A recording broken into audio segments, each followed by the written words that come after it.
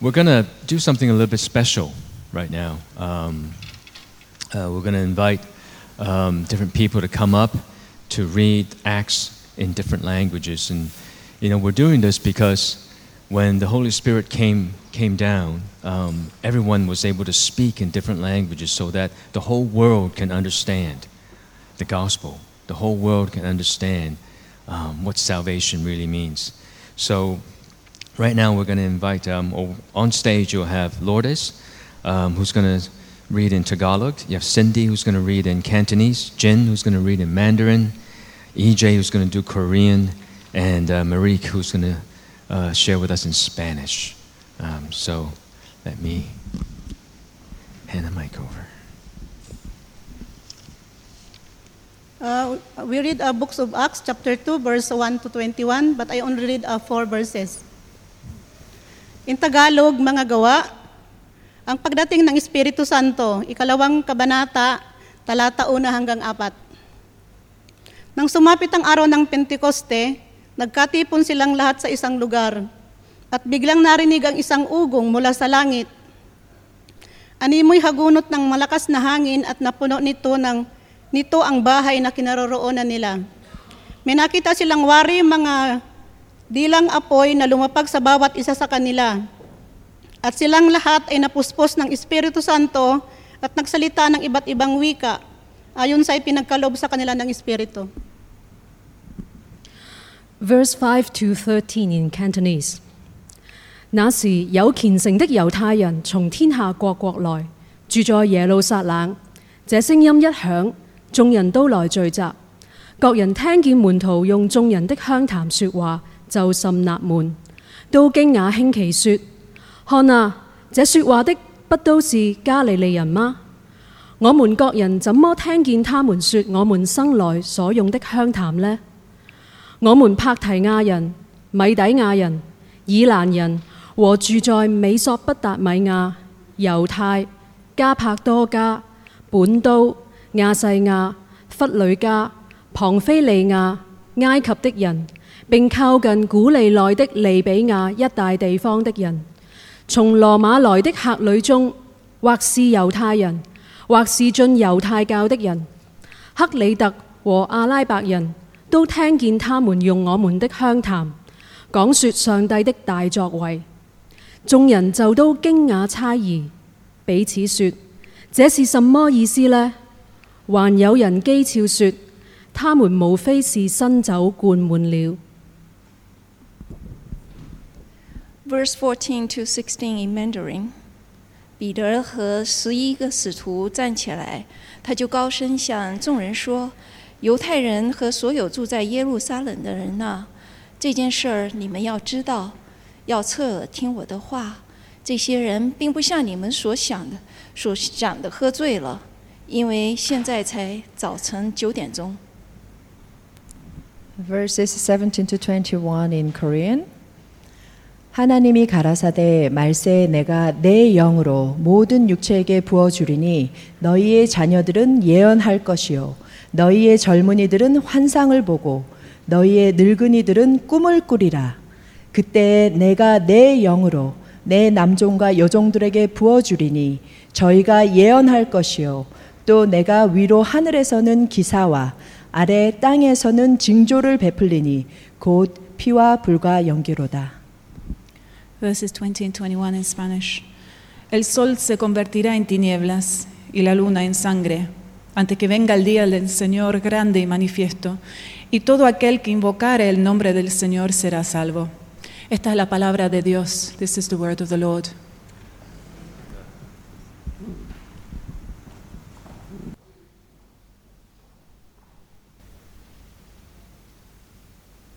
Thanks, Clarissa. If you can get your Bibles out to Ephesians chapter 6, the reading is quite short, so I thought I would just do it since we've had that Pentecost reading in the morning. Chapter 6, verses 16 and 17. It's on page 950 in the church Bibles. Chapter 6, verses 16 and 17. In addition to all this, take up the shield of faith, with which you can extinguish all the flaming arrows of the evil one. Take the helmet of salvation and the sword of the Spirit, which is the word of God. This is the word of the Lord. Thanks be to God. Like a good Asian, when it came to SATs, this is the standardized test that you take for college. I studied for at least a year, year and a few more months.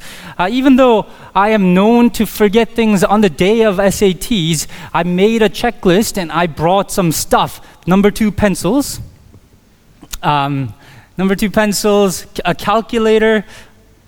I think that my year, the graphing calculators were allowed for the first time. Maybe you can switch to the PowerPoint, maybe? See if... it's not... yeah, okay. Sorry. I made sure I brought a calculator and some pencils as well as some snacks to in between to eat in between the breaks, because you get tired and you don't want to zone out. Could you imagine a student who's prepared for a test for over a year and to go to the exam and forget the pencil and you have nothing to write with? Well, you could say maybe they could borrow. How about a soldier? A soldier who's trained for war, who went to the training and who studied the enemy, who studied the theories behind war, knife skills, and all those things. And on the day that he's deployed for the mission on the battlefield, he all of a sudden remembers that he's forgotten. He's forgotten some important things: his shield, his knife, his helmet. If you're joining us for the first time in a few weeks, we've been going through the last part of Ephesians chapter 6 about the spiritual warfare. And we've reminded ourselves that there is a warfare going on. The enemy is out there, prowling like a lion, trying to get us to maul us, to make us ineffective.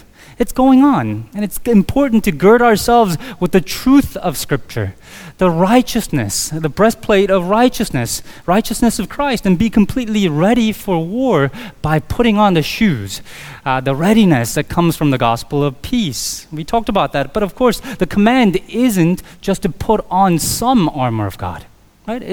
The command is to put on the full armor of God. Next slide, please. Full armor of God. It's there twice in verses 11 and 13. Put on the full armor of God. It's no good to do it halfway. Sure, the belt and the breastplate and the shoes will come useful. I mean, it's better than nothing. But in a real battle, we need more than that. We need the full armor. So Paul tells us in our text today, verse 16, in addition to all of this, take up the shield of faith, the helmet of salvation, and the sword of the Spirit. A Roman soldier's shield was the biggest weapon, defensive weapon that he had. It wasn't a little thing that deflected the sword. It was a big thing. It was as big as 4 to 6 feet long and 2 to 3 feet wide. I'm 5'10", which means actually if I had one of these shields, I could be completely shielded. I could hide behind it and safe. And not only that, you didn't go to war just by yourself, right? You went to war with other soldiers with all those shields. And often, as you've seen, I'm sure, they lined up side by side. And when the flaming arrows came, they put it in front of them. And not only that, they put it over their heads, so that as the flaming arrows come, it would not penetrate its ranks. Take up the shield of faith, which you can extinguish all the flaming arrows of the evil one. No doubt, flaming arrows have come to you at some point in your life. They often come suddenly, out of nowhere. It might even be in the middle of your quiet time, listening to this sermon. You might have the most holy thoughts about God, and all of a sudden you find yourself ambushed with these thoughts of doubt, thoughts of blasphemy, false teaching, discouragement, discontentment, envy, fear, or whatever it is. They come to you. I've had it this week and thought that it seemed to really come out of nowhere. All these arrows come from a sustained time of stress. And when you're suffering, when you're going through things that you don't understand, and the doubt, it just intensifies more and more, what do? Friends, the first thing to do is to expect these things to happen. It doesn't matter whether you've been a Christian for just 3 months or for years. It doesn't matter how mature you are. These flaming arrows will come to you at some point. Expect them. Don't be surprised, and don't be caught off guard by them. And don't expect the shield of faith to be deployed automatically. It's not automatic. Paul says, take the shield of faith. We need to take it out and apply to the situation that we are in. To whatever situation that we're facing right now, take out the shield and apply it. We see this during Jesus' ministry. Turn with me to Luke chapter 8. Luke chapter 8, verses 22 to 25. It's 840 in the church Bibles. Luke chapter 8, verses 22 to 25. There we see Jesus and the disciples in a big storm, in a squall. The rain is pouring down, the wind is blowing, the boat is being swamped by water, and they were in great danger. So disciples panic, and so they go to Jesus. They say to Jesus, Master, Master, we're going to drown. And they saw, I imagine, one of the greatest things anyone could ever see. They see Jesus waking up, going to the edge of a boat, and he rebuked the wind and the waves. He said, be still. And this storm that was raging all of a sudden subsided. It listened to Jesus' command. It said all became calm. And do you see in verse 25 what Jesus says to the disciples? He says to the disciples, where is your faith? Where is your faith? Notice he doesn't say, you don't have faith. That's not what he says. He says, where is your faith? Dr. Martin Lloyd-Jones says this. He says, look, it's as if he's saying that faith is there somewhere. You have it. You have the capacity to take out the shield of faith. You have the capacity to use it. You have the capacity to realize that nothing will harm them as long as Jesus is in the boat with them. Take out the shield of faith. It should be there. You should be using it. That's what Jesus is saying to the disciples. We often think that faith is like our air conditioning setting. Right? I don't know what you set it to, 25 degrees or 26 degrees or whatever, and it goes over, and then all of a sudden it automatically kicks in. No, faith is not like that. It's not automatic like that. It's more like that shield that you take out and you apply in the situation that you are in. Say that you are moved by the Holy Spirit to give a big donation to a mission agency or something. But just as you're ready to write the big check, all of a sudden you're worried. The worries come to you. How long you live, whether you'll be able to afford your children's university payments, or maybe how long you will live and your medical expenses at the end of your life. All of a sudden, all these things come to you. What do? Well, take out the shield of faith. Remember and apply. Do not worry about tomorrow. Lilies of the field did not dress better than, they dressed better than even King Solomon ever did. You were diagnosed with something terrible, and fear overtakes you. Satan plants a doubt in your mind about God's goodness. Why would a loving God do this to you? Is God really sovereign? Is God really loving? We are to take out the shield of faith. Remember who God is. God has given his Son to you. He is good. He is trustworthy. He's working through all things for the good of those who love him or who are called according to his own purpose. Maybe just when you're about to fall asleep, you're plagued with fear. You're plagued with all the things that you've done to displease God, and you're not sure whether you're in right standing with God. The fear overtakes you. What do? The thoughts of worthlessness, the doubt comes. Take out the shield of faith. As Peter read, there's no condemnation for those who are in Christ Jesus.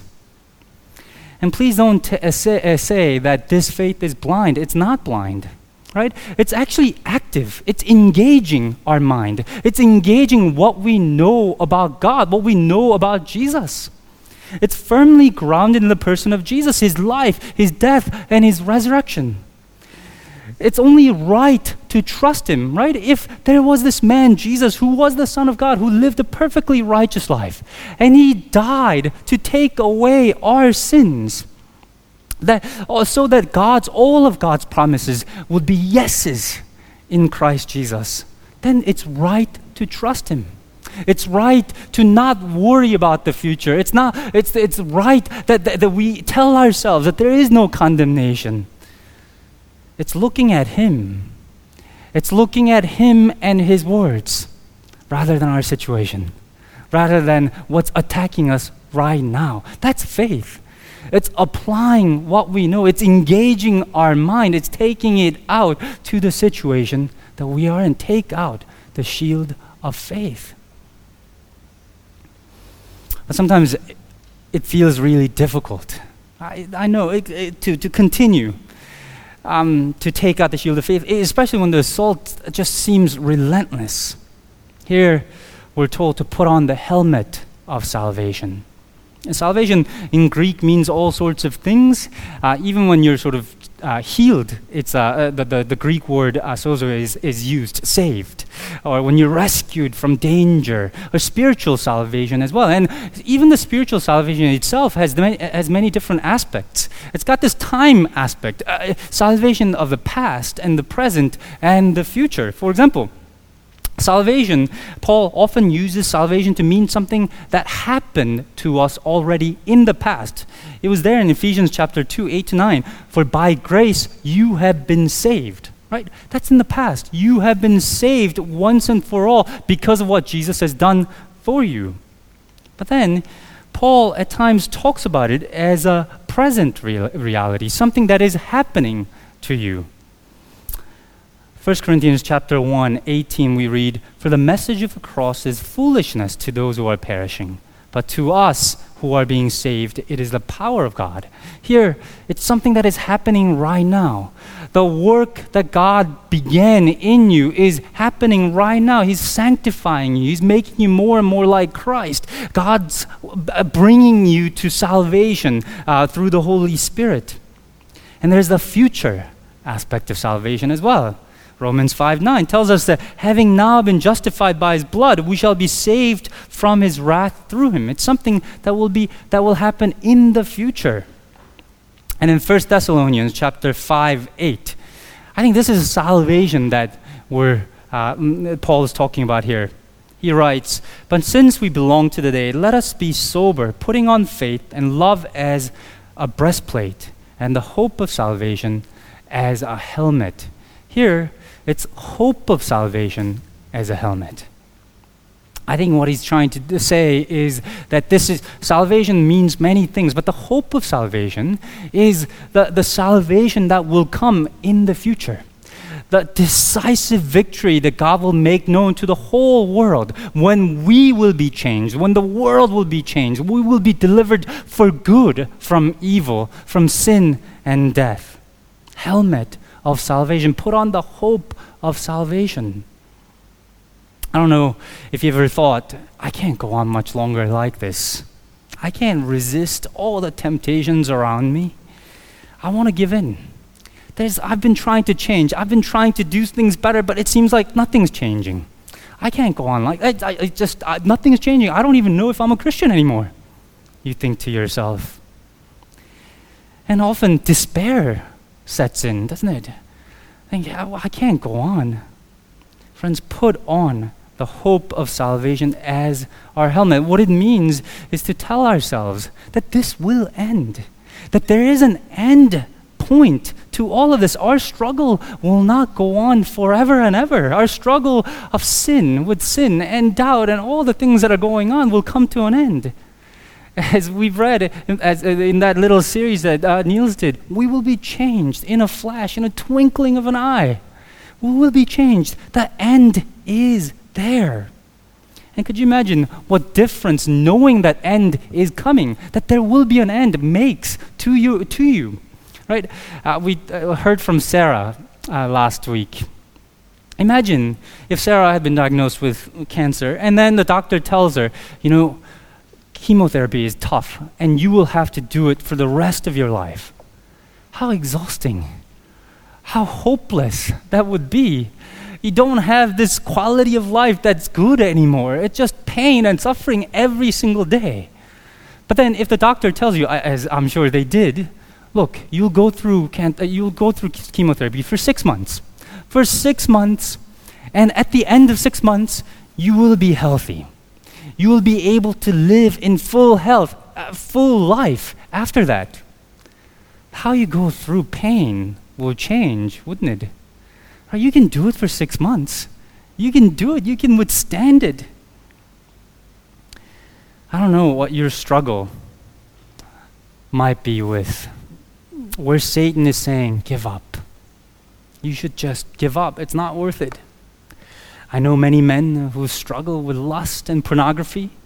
Some of you struggle with being single and being lonely, and you think, how am I going to deal with this for the rest of my life? Some of you struggle with bad marriages, and you go, how am I going to deal with this for the rest of my life? Some of you struggle with self-worth, the thought of worthlessness, constantly feeling inadequate. Some of you struggle with the opposite, pride and the self-righteousness, and you catch yourself, wow, how ugly that is, and that you've been struggling with for all of your life. But friends, none of it will last forever. None of it will last forever. If you're in a battle and you think you're losing, you're just exhausted and you just want to give in. And then all of a sudden you hear from somebody who has come in and says, actually, there is a reinforcement coming. Hundreds of thousands of people are coming. There will be victory. Just a moment. What would you do? Right? That would change the whole thing, whole attitude. You would keep going. You would just say, I just need to last. I need to just stand here until that day comes. Friends, that day will come. Put on the helmet of the hope of salvation. Perfect freedom is coming. Freedom from sin and death is coming. We will win. We are in a battle that we cannot lose because Jesus has won it for us. Stand firm. In the words of Puritan writer William Gurnall, he says, take it so as never to lay it down until God takes off this helmet and put a crown of glory in its place. Put the helmet of salvation until Jesus comes and replaces that helmet with the crown of salvation. What a glorious day that will be. And then take out the sword of the Spirit, which is the Word of God. And before we go any further, please note that the Spirit and the Word are spliced together as one here. And we often talk of churches as being sort of the church that teaches the Bible, or the church that really acknowledges the movement of the Holy Spirit. The Holy Spirit is working. We separate the two. Here, Paul tells us that the separating the two like this is nonsense. It's take out the sword of the Spirit, which is the Word of God. They go together. They are one and the same. The Holy Spirit works through God's Word. The sword of the Spirit, which is God's Word. And the commentators tell us that this sword is not just a long thing, but it's a bit of a dagger. It's a short one, 1 or 2 feet. It's what gets used in close combat, hand-to-hand combat. And it's then used, once again, like everything else in this armor, used mostly as a defensive weapon. But unlike other weapons, like helmet or breastplate or the belt or anything like that, this one actually can be used offensively as well as the attack comes. And in fact, the word here, the Word of God, the Greek word that's used is not logos. It's not the connotation isn't written word. It's rhema. It's a spoken word. It's a spoken word of God, Which means the nuance here is that when Satan comes to attack you, you are to say to him and to yourself, you are to say God's word to him, to ward him off, to stab him with God's word. And we need no better example than Jesus. Jesus, in Matthew chapter 4, you know the story of the temptation, the well-known story of Jesus' temptation. When Satan tempts Jesus in the desert to turn the stone into bread, remember? Jesus quotes from Deuteronomy chapter 8, verse 3. Man shall not live by bread alone, but every word that comes from the mouth of God. When he tempts Jesus again, says, you should jump off from this mountain cliff. Jesus takes out the dagger from Psalm 91 and says, you shall not test God. When the devil promises him the whole world, Jesus once again takes out the sword of the Spirit, which is the word of God. Deuteronomy chapter 6, verse 16, worship the Lord your God only and serve him only. And remember what happens at the very end of that episode. Matthew chapter 4, verse 11. Then the devil left him. Then the devil left him because he was stabbed by God's word. I'm going to be honest here. If you know me, I am terrible at memorizing anything. I am really, really horrible at memorizing things. And American evangelist D.L. Moody once said that the mutilated word of God is like broken sword, and I am filled with broken swords, and I need to start mending them. Of course, but we need to take these out. We need to commit to memory, take them out and use them. And please know that it's not like Chinese talisman. These words are not like Chinese talisman. The idea here is that if you put these in front of the door or something, then the evil spirit will come and see it and be scared and run away. Right? It has this sort of magical power. God's word is not like these. Just saying them will not do. When we say them, we must also believe them. For the power comes from the devil knowing that you know God's word, that you know and trust in God's word over his, because the battle comes down to this, really. Spiritual battle comes down to this. Who will you believe? Will you believe the lying words of the devil? Will you believe the world, or will you believe God's word? Next slide. Take the sword of the Spirit, which is the word of God. Tell the Satan, tell the devil that he has no power over you because you believe in God's word. His promises, his faithfulness, that you believe that what he said is true, that you put your hope and trust in those words. And in order to do that, of course, we first need to read it. We need to read it. Will you commit to reading the Bible every day? I know that we live in Hong Kong. I know that we're all busy. Take out the sword of the Spirit. We need this to fight the devil each day. Will you commit to reading the Bible each day? Will you commit to maybe meeting with another person to read the Bible one-to-one? I love First Shatin Church. You know, if people ask me what my vision for the church is, and this is after 7-8 years, this is what I've come up with. I love First Shatin Church to be known as the church that reads the Bible one-to-one with others. That's constantly reading the Bible, every member here. Reading the Bible with another person, sharpening our sword so we can take it out and use it. I know that you're all busy, one-to-one. You can meet for lunch, you can meet for breakfast. Take out the sword, right?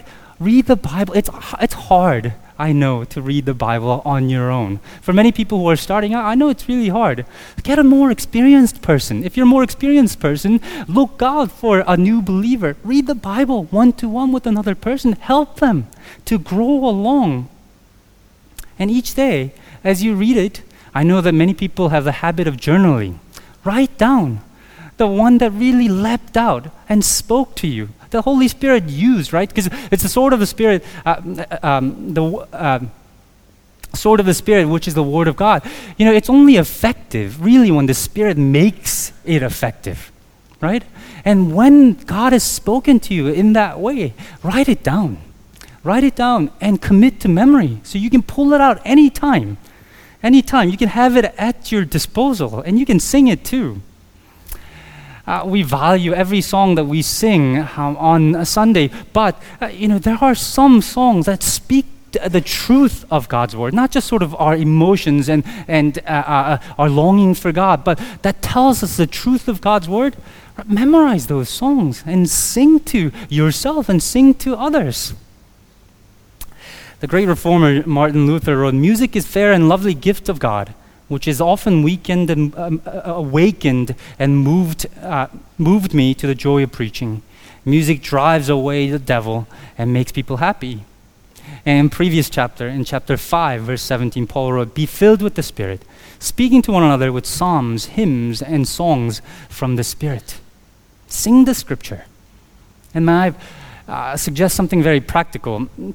I hope you've gotten, as you have come in, maybe the ushers have given you these note cards. Take a few note cards.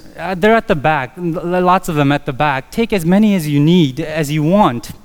May I suggest that you think about areas that you are struggling with, where you give this foothold to the devil often.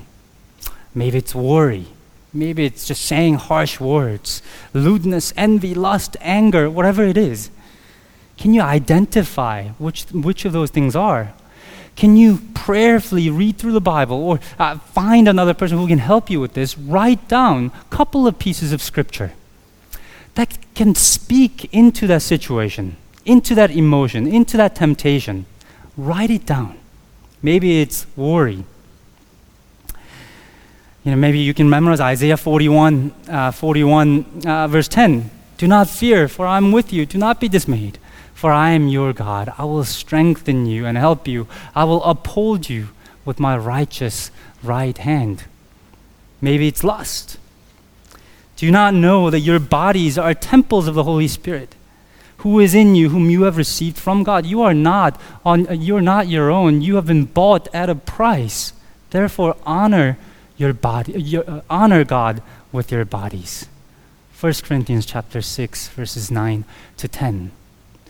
Would you take them this week? Would you examine your heart? Would you ask God to lead you to these passages? Put them in your pocket. As temptations come, pull it out, read it out. Say to the devil, stab him with God's word. Would you commit them to memory? Would you commit them to memory? And there are many apps who can help you to do that. I put on our church app, in the sermon notes, I put a link to a Bible memory an app that you can download for free. There are many applications that can help you to do that. So why don't you download it? Why don't we commit to God's word, to using God's word? And friends, if there might be here people who are not yet committed to Christ, I want you to know that you are in a dangerous place. You are in a dangerous place. You live in Hong Kong. You live in this busy city where actually there is, I think, the spirit of Satan that is behind many things, the materialism, the busyness, and the relentlessness that we see around Hong Kong. You are in a dangerous place. On your own, you will not survive. On your own, despair. Right? And these things are, it's hard to get away from those things. So turn to Jesus. The spiritual armor we've talked about, if you go back and look at it, it's all the gospel. Helmet of salvation, breastplate of righteousness, right? Belt of truth. It's all of the gospel. God has saved you. God has a way for you to stand firm and be mighty and strong in Him. Turn to Jesus. Come to Him and say, I want to be strong in you. I want to trust you as my Savior and my Lord, one who will lead me for the rest of my life. Look to Christ. And if you're a Christian, friends, don't be naive. There is a spiritual battle going on, and we need to put on the full armor of God. Belt of truth, breastplate of righteousness, shoes the readiness that comes from the gospel of peace. Shield of faith, helmet of salvation, and the sword of the Spirit. Do not be caught with any of them, without any of them. Verse 13, put on the full armor of God, so that when the day of evil comes, you may be able to stand your ground, and after you have done everything, to stand. Let's pray. Lord, we thank you for the reminder that there is a war going on. We thank you for the reminder that we don't have to be alone, that we don't have to be overcome by doubt. We don't have to be overcome by fear and worries. We don't have to be overcome by our sin that the devil uses to accuse us. We thank you for the gospel. We thank you for our salvation. We thank you for the righteousness that you've given. We thank you for the truth that you have given. We thank you for the faith that you've given. We thank you for the sword of the Spirit and the word of God that's given to us. We thank you for the gospel of peace that helps us to be ready to face anything that the world and the devil throws at our way. Lord, help Shatin Church, for all of us to be a church, to be a people who stand firm, who's ready and able to face anything, Lord, anything that Satan throws our way, and help us to equip ourselves with the full armor of God and stand firm. In Jesus' name, amen.